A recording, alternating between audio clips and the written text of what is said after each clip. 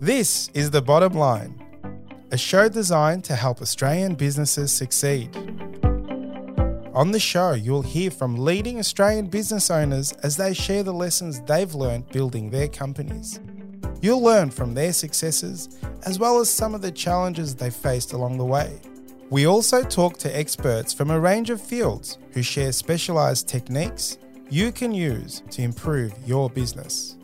I'm your host, Savan Tuna, and I'm a director at Alexander Spencer, and I'm really passionate about helping Australian businesses succeed.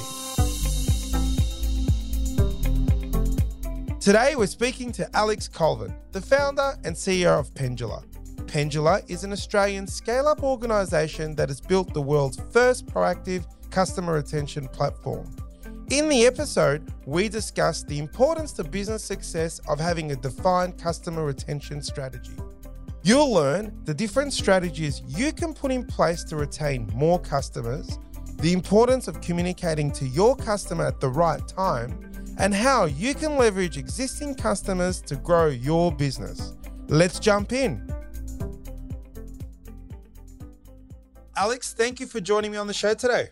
Good to be here, Seven. I'm really looking forward to the chat. But before we dive into your company, Pendula, can you tell us a little bit about you and your business journey that led you to where you are today? Sure. So my background is like many founders. It's riddled with lots of broad experience across lots of different industries. I certainly wasn't a founder that went through an industry and didn't experience a pain. I certainly found that pain, and that has led to Pendula. My early days started as a management consultant, interestingly enough, in Sydney ferries, privatising them and working with the government for Bearing Point. Then it went Chapter 11. So the journey got very colourful for me then. I then worked with a few tech companies in San Francisco for a few years, specifically did a lot of work with a subscription billing platform called Zuora. And that's actually where the aha moment for Pendula came from. What we were doing in that business was starting to engage with subscribers. They were kind of the forefront of the subscription economy, focused on the billing and product enablement side of the world, not really on the customer experience side. I know we're going to get into what Pendula does in a little bit, but that was kind of the genesis that set through there. I'm not a technical person. I can functionally design something, but the second that the codes comes out, I'm completely at a loss. But really, a core of my experience has been focused on both management consulting and pre-sales. Put those two things together, add a little bit of accounting from university, and you've got a founder of a software business there. Sounds great. I think I need to do a little bit more than accounting to find a tech business. So for those that haven't heard of your company, Pendula, tell us about it. What does it do? And what problem does it solve? So Pendula is an Australian-based software business. We've been around for a little bit over 5 years now. We had the anniversary kick over a few weeks ago. We've raised about $11 million from local venture funds, both EVP and MA Financial, and a whole bunch of other fantastic individuals who have backed us on our journey. As part of it, offices Sydney, Melbourne, Brisbane. Predominant engineering team is in Brisbane. Sales, marketing, customer delivery is really Sydney and Melbourne. And what we really focus on is a pretty exciting use case that a lot of businesses are really focusing on now, particularly with the downturn that is ahead of us, and that is customer retention. And what we try and do is turn all these reactive activities that businesses are doing historically to save their customers from leaving them and make it proactive. And the technology we have is really triggering off all of these moments that you have whenever you're a customer. You sign up, you start using a product, you get your hands on the box for the first time, you plug in your device, you log in for the first time to a new service, your mobile phone is connected, to whenever you have problems, to when you upgrade. All of these are life cycle stages. Now, the way that we view customer retention, every single moment in that life cycle is one where you can kind of reinforce the value that you're delivering to your customers. And ultimately, if your customers are realizing the value that you're providing them, the caveat there is that you need to provide something valuable. Yeah. If you can do that and your customer knows that they're receiving that value, they should stick around for longer. And they should also spend more. Now, our focus, I know we've got a lot of people in the audience today that are more in the SME space. Our customer is fairly focused bunch right now. We have 4 categories that our customers sit in.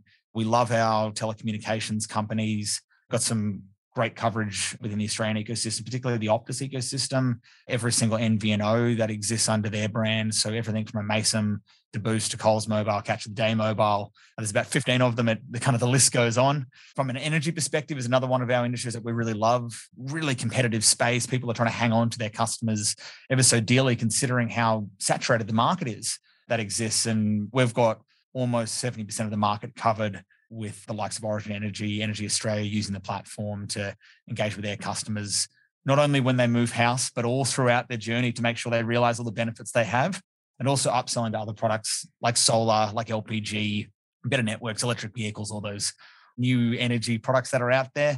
We love our software base. So we white label our product into other platforms, which is a really interesting take on how you can take technology and scale it in a fairly cheap and efficient manner. So we have businesses like ReadyTech using Pendula across all of their education businesses. They've got a few thousand customers, everything from registered trainee organizations to TAFEs. We have other platforms like Lumery, which is a NDIS management platform.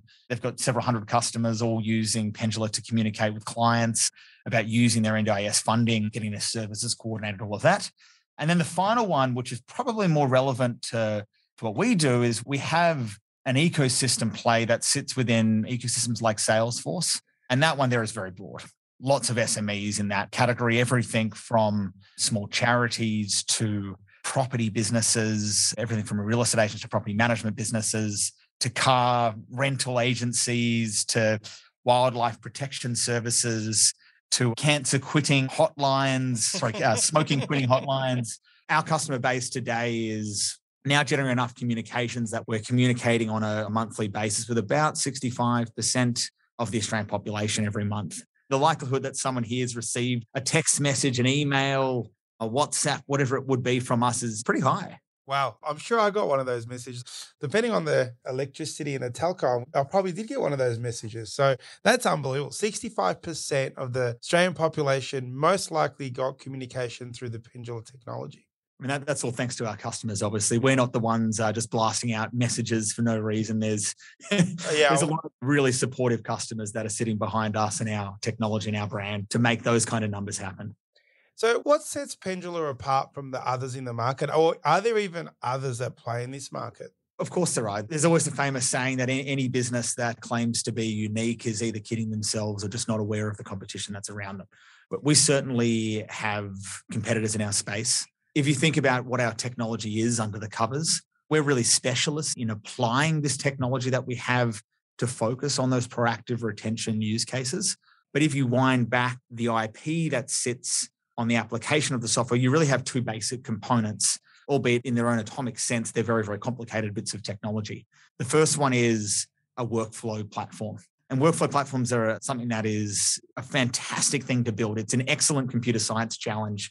It's all about scale. It's all about flexibility. It's all about anticipating how someone might use it. And these are use cases that can go from turning people's air conditioners down on a hot day to save energy consumption, to dispatching the closest volunteer to pick up an injured wildlife animal in Victoria, to raising funds for a charity, to reminding someone to pay their bill, to updating a credit card detail to stop a churn from happening, or providing an upsell for someone who's hit their data limit in their telco.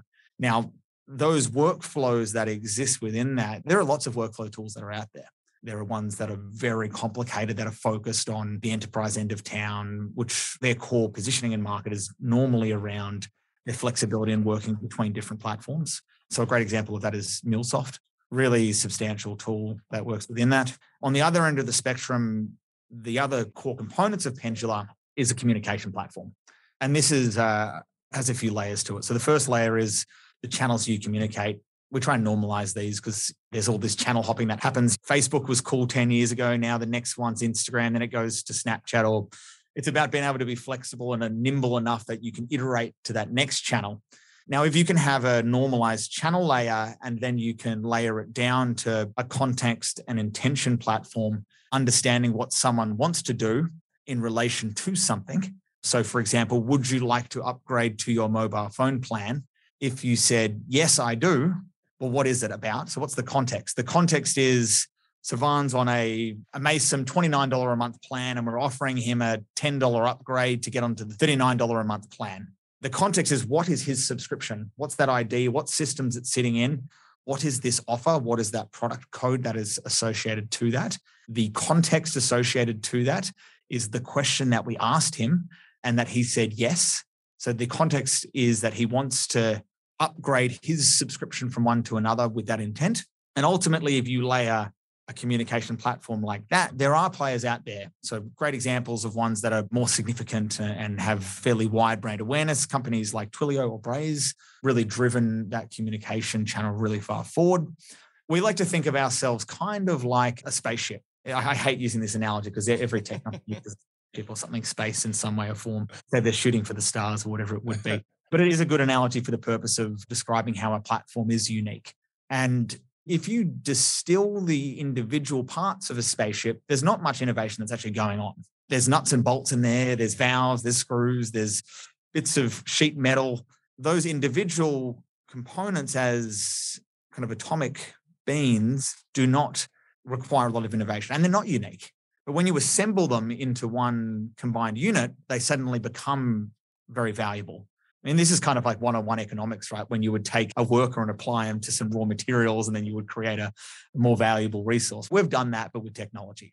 We've actually built it ourselves because we had to for the complexity of making them work together. But we've taken a very flexible workflow engine and plugged it into a very flexible communication platform, creating effectively a tool that can both communicate with the outside world, being at consumers, and communicate with the system sitting in a business. And it's set up there. So competitors are certainly there.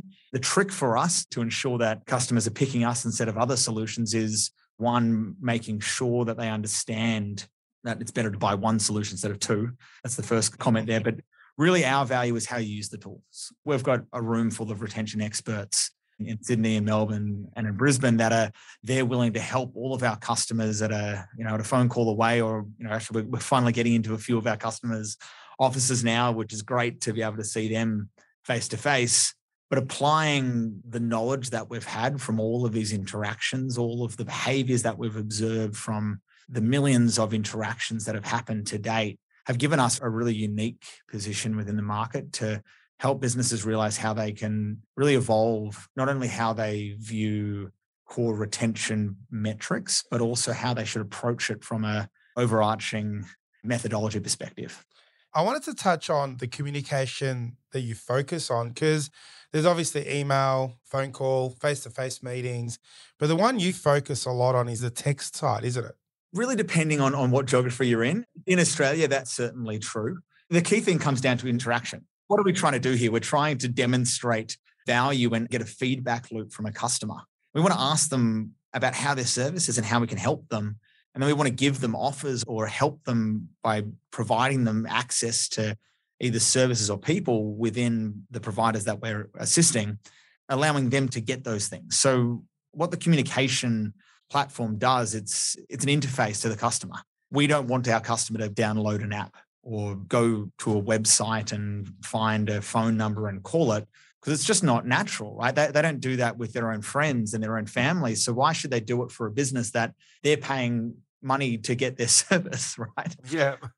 Within Australia, the two channels, and you can just reflect on it yourself, right? When you interact with your friends and family, SMS is probably up there in the top 2, and email is up there in the top 5. Phone calls are definitely up there, but people don't like phone calls as much from businesses as they do from their families or friends. As a result, within the Australian market, which is probably the more focus of the audience listening today, SMS and email really are the most powerful channels for what we're trying to do. That is because of their engagement rates, their interaction rates, the read rates that sit beneath them, and the relative cost effectiveness of engaging on those channels. I was just thinking about that when you said people are less likely for the phone side.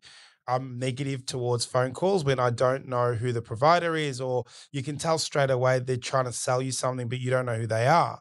However, if I got a phone call from an existing supplier, so let's say, for example, with Telstra, they ring me and say, "Hi, Savan, calling from Telstra. I'm already a customer of Telstra." And they say, "Look, there's an excellent offer to all our existing I'm listening. And I'm listening straight away." So I think there's a value in the phone call.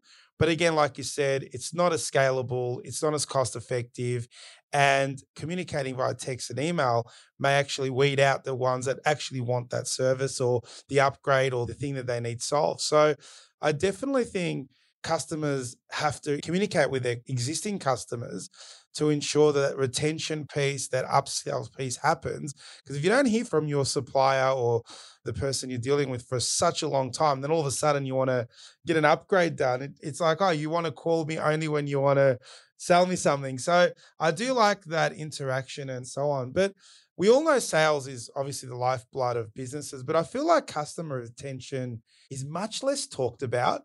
When you do searches online around sales and marketing, you find thousands of stuff about all the gurus telling you how you can get a new customer and all the rest of it. But less is talked about around customer retention. And that's something that you guys focus on. That's what you do. You eat and breathe it.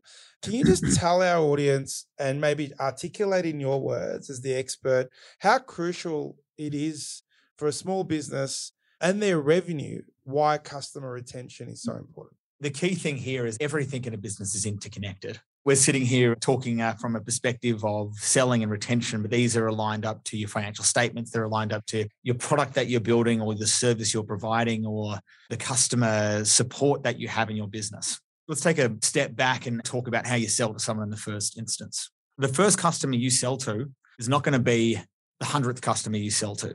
And the reason that is almost always the case is because you learn from your customers what service you should provide or what product you should provide, and you'll iterate based on it. Right? I mean, it's classic. It's how do you make a great product or a great service? Well, it's to get the feedback from the people who are paying for it and then provide them what they want. Yeah. So forgetting about all the benefits of keeping your customers from a revenue perspective, what customer retention actually does in its first instance, and it will help you sell so much more and so much better because it will give you the answers to your product market fit. Now, most small businesses out there miss this because they're sitting in environments. They might be running an accounting business. They might be running a law firm. They might be running a residential property management company. They might be running a cleaning service. Now, all of those businesses are established on product market fit. At least that's what the founders believe. People don't wake up in the morning and go, aha, I'm going to start an accounting practice because I just have this feeling that there's a need for people to understand what their accounts are. No, when someone starts an accounting business, they know for a fact that almost entirely every single business on this planet, other than other accounting firms, requires external accounting advice. That is true. I do like that. When you're a small and medium business and you're starting a company or you're running it and you're trying to scale it, most people make this big mistake that they think that they have product market fit, even though they don't. What they're doing is fitting into a mold of an industry and believing that if they are nicer or more prompt, that is enough. And in some instances, it actually is, which is, there's a whole nother a day's worth of conversation about that.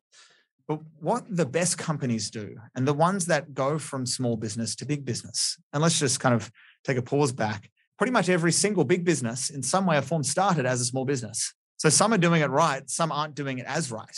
Now, there are other reasons why you may not scale a business, but let's just put aside family and personal reasons and focus purely on the economics here. If you wanted to scale a medium and small business and make it into a large business, the only way you can do it, and it doesn't matter what sales trainer you talk to, what engineer you talk to, doesn't matter who you talk to, there's only one way to do it, and that is to listen to your customers. Now, if your customers are not engaged and they don't care about you and they don't value your product, they're not going to give you very good feedback. That's not going to help you sell. You're going to be flying blind. All you're going to be doing is the same thing you were doing yesterday. So it means that your competitors are getting that extra day ahead of you. So what is retention actually about? Well, retention's about two things. The first thing it is about is customer lifetime value. This is an accounting perspective. Let's put aside and pause on that last thought around how retention empowers your sales engine. Let's talk about it just from an economic perspective. So from a customer lifetime perspective, it's a really simple concept, right? It's basically at a high level, it's the amount of revenue you're making over how long they've been spending revenue with you. Right? That's the ratio of customer lifetime value. Now, the way that you focus on customer lifetime value is ensuring that your customers spend for as long as possible and as much as possible. No one's going to complain with a customer like that. What it does is it turns your revenue gears in a way that it reduces your overarching cost because you're not acquiring a customer every single time you're drawing out an additional unit of revenue. Right? So if you have an existing customer and they're spending $100 today and you upsell them by $10, the CAC for that $10 isn't going to be anywhere near what the CAC was for the first 100. And it's really simple because you're not spending money for that person to understand who you are and what you do. So if you've ticked off those two boxes, all you've got to do next is tell them, well, what else can you do? Yeah. Which is a smaller conversation. It's a much cheaper conversation. So what that gives you is the opportunity to then turn a sale over for a cheaper amount. Now, if that is the case, you are massively incentivized to keep that base around as much as possible because each incremental dollar that you can wring out of a customer is going to be cheaper than the first and the second and the third and the fourth. So there's this phenomenal economy of scale that occurs on an individual customer basis when you continue to upsell them. Now, you need to earn that right. And this is the challenge that really sits within a lot of businesses. The only way someone is going to spend more money with you, and let's put aside the exceptions because there always are some, but the only way that someone will spend more money with you is if they value what you're doing for them today. If they feel like they're getting ripped off today, they're not going to spend more money with you. So how do you do that? Well, it's all really simple. This is a value realization. This is something that most businesses forget. And I see this day to day and throughout every consumer purchase that I make personally. And that is when a business does good for its customers or customer, they never remind them. And the customer quickly forgets the value that was provided. You know, it's tax time right now. There's a lot of pain that you guys are taking away from all your customers, Sivan. And come September, everyone's going to forget about it. I agree with that 100%. Our listeners might be like, no, my customers never forget when I do great stuff. I can tell you that they do. And my listeners' audience is a fair few of them are my clients. You can save them thousands of dollars. You could cancel your personal trips or personal things to go out there on a weekend to solve a problem. I guarantee you, I always used to think they'll never forget, but they do. And that's the funny thing. Customers do forget the good stuff that you've done if you don't know or learn how to remind them. So tell us, how does it work? How do you remind them? It's really simple, right? You just need to tell them. I love the example. So one of the best players in industry at retention are a Mason. For those who aren't familiar with a Mason, they're an Australian telco. They've got about 1.2 million consumers that are signed up to their retail brand. And they provide prepaid mobile phone plans and prepaid data plans. Pretty simple business structure. And there's a lot of those companies out there that are like them. There's the big three of Telstra, Vodafone, and Optus. But then you've got a whole raft of other second-tier brands that, not second tier from a quality perspective, just second tier from a scale perspective. All these brands that are all providing the same thing. And what do they provide? Well, they provide you the ability to make a phone call, check your emails on your phone, and send and receive text messages. I'm on a Mason personally. I'm not sure what you're on, Sivan. You could be on Telstra, but both of us can do the same thing. Now, what a Mason does, and it's so perfect, they will do favors for their customers all the time. And they've got this campaign that's focused on big love because they love their customers. They want to make sure that their customers know that. Periodic cycles, depending on how a customer is using the service, give them free things. So if you've used all your data for a month, you've blasted through and you're about to hit overage, a Mason will give you an extra 2 or 3 gigabytes of data as a freebie. No questions asked, no reason. You didn't complain. You didn't do anything. They just said, here's 2 gigabytes of data. It doesn't cost them anything, but they've given the customer something. Now, what they then do is they'll follow up them 2 weeks later and say, Sivan, how was that data that I gave you? Then a few weeks later from that, you'll get your bill. Sivan, here's your bill. We hope you really enjoyed the data because don't forget, we gave you that data. A few months later, they'll give them another data, a little bit of data free. And they'll say, hey, just like last time, don't forget last time we gave you some data. We're going to give you some more data.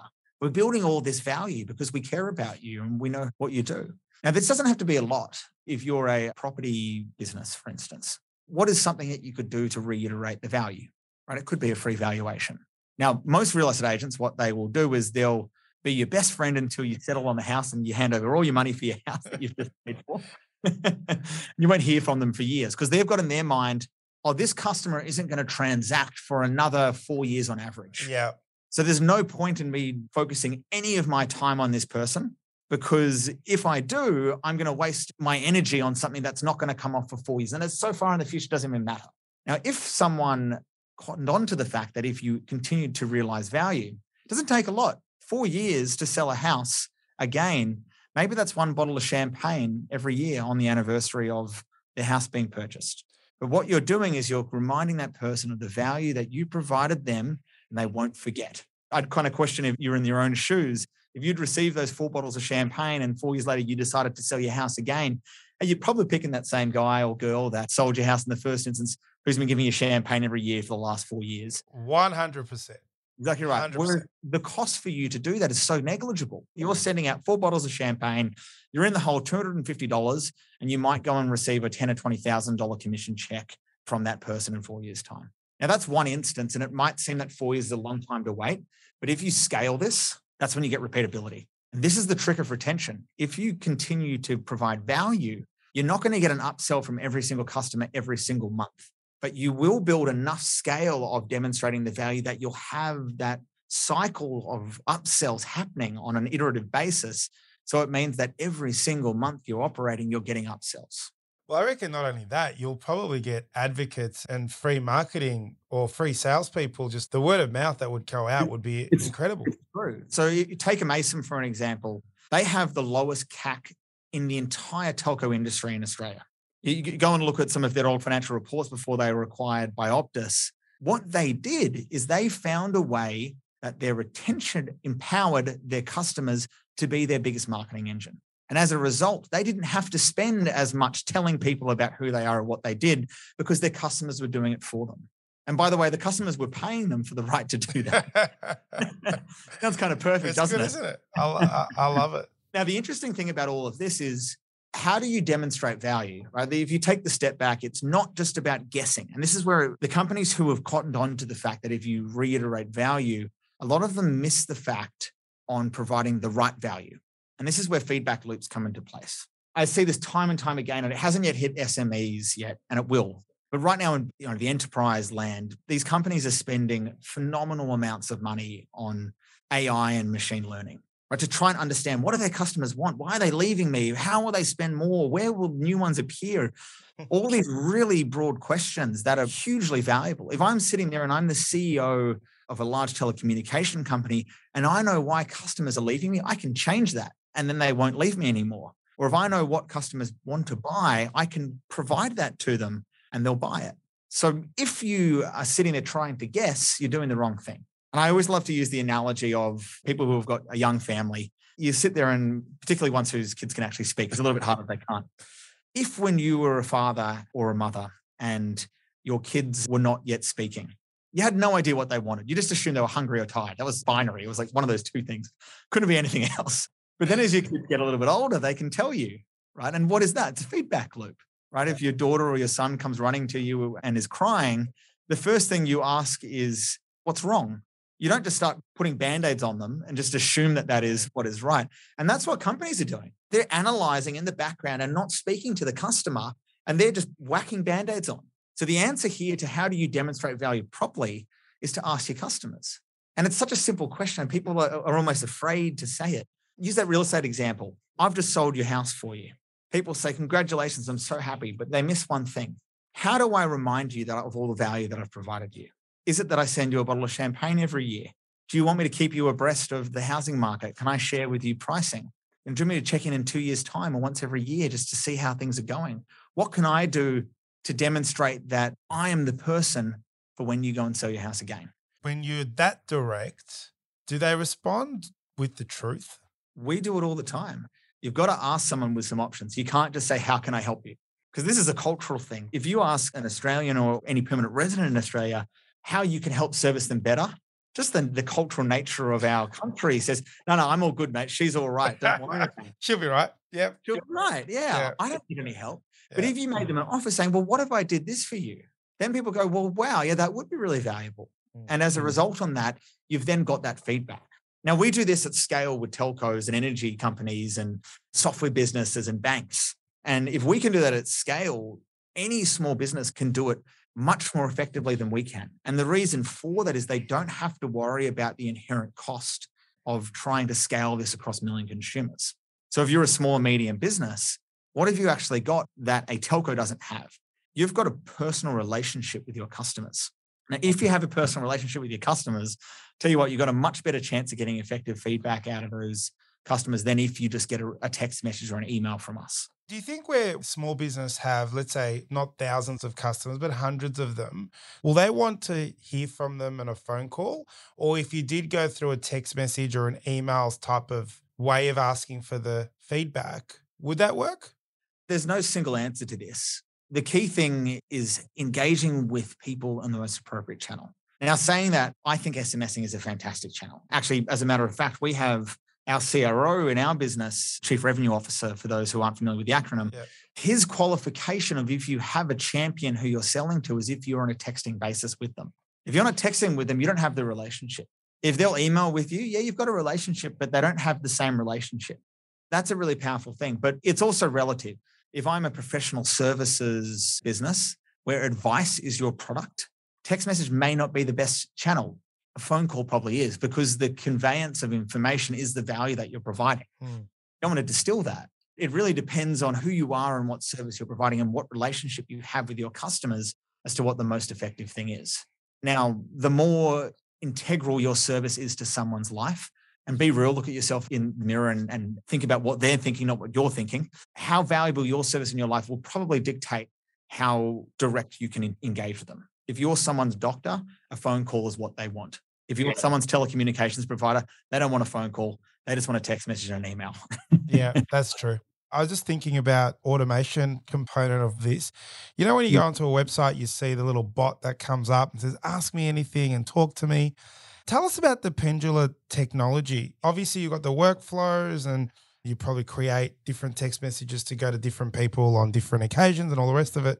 What happens if the guy responds back? Because sometimes you get these text messages, don't respond back, not this number, blah, blah, blah. Let's say I'm like, an offer goes through and it's not like click this button to get the offer, but it's like respond yes. Or can you actually communicate on text, and does Pendula go and read it and then automatically respond? Is that functionality even available? How does that work? Sounds actually next level, but do you already solve that, or do you already do that? Our platform can do that. Now, there are limitations. There's a famous saying that the first rules of any chatbot, which is what these technologies are colloquially referred to as, is to not pretend to be a person. Identify as a machine, because you're not a person. A person can identify as a person and a machine can identify as a machine. Sure, if you're a person, maybe you can identify as a machine, but the customer experience normally is diluted when it's a machine interacting. So what that means is we can cover off a very large amount of use cases, but we can't handle the exceptions. And let's use an example here. So if I ask you if you want to upgrade, and you could say yes 1,000 different ways, we'll understand. But if we ask you if you want to upgrade and you respond back and say banana, which has nothing to do with anything that we're talking about, then we're going to sit there and go, whoa, we don't know anything about what you're talking about. Now, maybe it's a new TikTok trend or something that banana means yes or something. No. Our platform is designed in a way that our customers are training it to do things. Now, we're a little bit more direct than those ones you see on a website, which means that effectively you could ask Pendula less things and it will be correct. And the reason for that is we charge credit cards when you say yes. So we want to be really sure that when you say yes, that you actually mean yes. Yeah, that's true. Some of those website chatbots are designed to be more broad, right? They want to be able to answer as many questions as possible and be wrong a few times. We want to answer a smaller number of questions and be right a lot more of the time. Can you give us some stats? Because I just want to relate it back to our SMEs that don't focus on their customer retention or even communicating to customers and focusing on the selling and the lifetime value of the existing customer. Tell me a stat of a client, and I know they're large corporates, but what were their conversion rates or upsells or their stats pre-Pendula? And then you import Pendula into their system, into their workflows, the feedback loops are happening and all of that. What's the uplift that customer got? And you don't need to give away who they are. No, it's a fair question. There's kind of two buckets of stats that I can give. So first, let's start with Pendula specific stats, and then we can talk about just retention generic stats. So Pendula specific ones, two core things that we love, and we focus on these core stats. It's part of our entire business. Every business case that we write is related to these two stats in some way or form. So the first one is your churn rate. Put really simply, it is the number of customers and the volume of revenue that is leaving your business on a monthly, quarterly, annually basis. When you plug in Pendula at a telco, we will move it not by 10%, but by 10 percentage points. Wow. So if you had a churn rate of 22%, your new churn rate will be 12% post Pendula. That's pretty phenomenal. And, when we had those kind of results coming through, of course, we were ecstatic for our customers, really curious as to how it was. It outperformed our expectations. It is important to note that it is not just Pendula alone that is driving that. It is our customers driving excellent offers and also providing excellent services that we can then go and demonstrate the value of. If there is a really crap product or a really crap service there, it's hard to demonstrate the value. Yeah. That's from a renewal perspective. From a cross-selling and upselling perspective, we have an effect of increasing your conversion rate by about 22%. Now, if you think about the scheme of things, if you apply a tool like Pendula in a mid-scale telco or a mid-scale energy business, the ROI you'll receive over a 12-month period will be somewhere in the realm of $5 to $9 million. So it's a pretty substantial return on investment you can get. The exciting thing about our platform is it scales all the way down to the small ones. You won't get the same weight, but you will get the same scale in a smaller business. So that's really exciting for us. And it also demonstrates how receptive consumers are in today's retail service product environment as to how open they are to providing feedback and how open they are to realizing value. Loyalty can be acquired, and it is acquired through listening and reacting and actioning the needs of your customer. That's kind of your Pendula stats. From a broader retention stat, and this is the case if you're an SME business who is focused on one-to-one interactions with your customers, because you've got higher value, lower volume customer base, your cost to find a new customer instead of selling to an existing one is about 5 to 6 times. So we spoke about earlier the cost of letting someone know who you are and what you do. That cost compared to telling them that you do something else is 5 to 6 times more expensive. I mean, that in itself economically makes so much sense to go and do it. From effectively a conversion rate for an upsell, that's on that effectively applies a 3 times multiplier on the value that you'll get out of it. The next thing then is if you're trying to look at external valuations, any business, if your existing customer base has a net rate of retention, and let's just explore what net rate of retention is. Yep. Net rate of retention is effectively, if you look back at 2020, look at every customer that you had in 2020 and how much they spent in 2020, how much did they spend in 2022? That comparison is your net rate of retention. Because if they spent $100 in 2020 and that same cohort spent $110 in 2022, that means that they've spent 110%. Now, if you're a services business, if your net rate of retention can be greater than 30%, you are laughing. Now, if you focus on the first stat of selling to your existing one, your net rate of retention will be greater than that, and your valuation multipliers will normally be 4 to 5 times greater than if they weren't.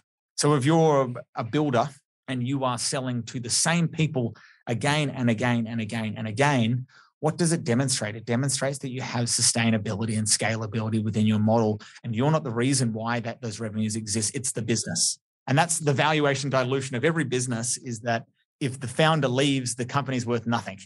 Correct. You can demonstrate through retention, NRR rate, you dilute that argument. Your business will be worth so much more. A great example of that, use the accounting example. What's the difference between a small one and a big one like a Deloitte? Deloitte is not bound by relationships like that. A customer will stay with Deloitte for Deloitte, not because of a certain partner, with the exceptions of the excellent partners that I'm sure. Last stat, which is a really, really interesting one. Your interaction rates with your customers compared to a cold prospect. So we spoke about that phone call before. If Telstra called you as a customer, or if they called you as a net new prospect that was thinking of buying, your likely pickup, if you are a brand new prospect, 3 to 4%. Pick up the phone book right now, call someone. After you call 100 people, 3 of them will probably pick up and have a conversation with you. Customer pickup rates are about 70%. All the time that you're spending interacting in your selling activities is actually spent selling. It's not spent trying to connect. So you put those 3 things together and you end up in a place where your business is going to be more valuable, it's going to generate more revenue, and it's going to cost less to run. I don't know how you can sell retention any harder than that. You've articulated it so well. I think our listeners are going to listen to this and go and run into the office and speak to either their marketing or sales department and say, what are we doing about retention? Because simple things go a long way. Adding value like you articulated and talking to your existing customers is easy. They're there. They're already engaged. There must have been something you did right for them to be with you. So why are we not engaging them? And I think you've definitely articulated that businesses all around Australia have to focus on that. And we could talk about this all day, Alex. It's just such an exciting area of success and what makes businesses successful. And I think Pendula are doing amazing things. But before my last question with Pendula, you talked about Salesforce and I'm assuming some form of plugin or interaction with Salesforce.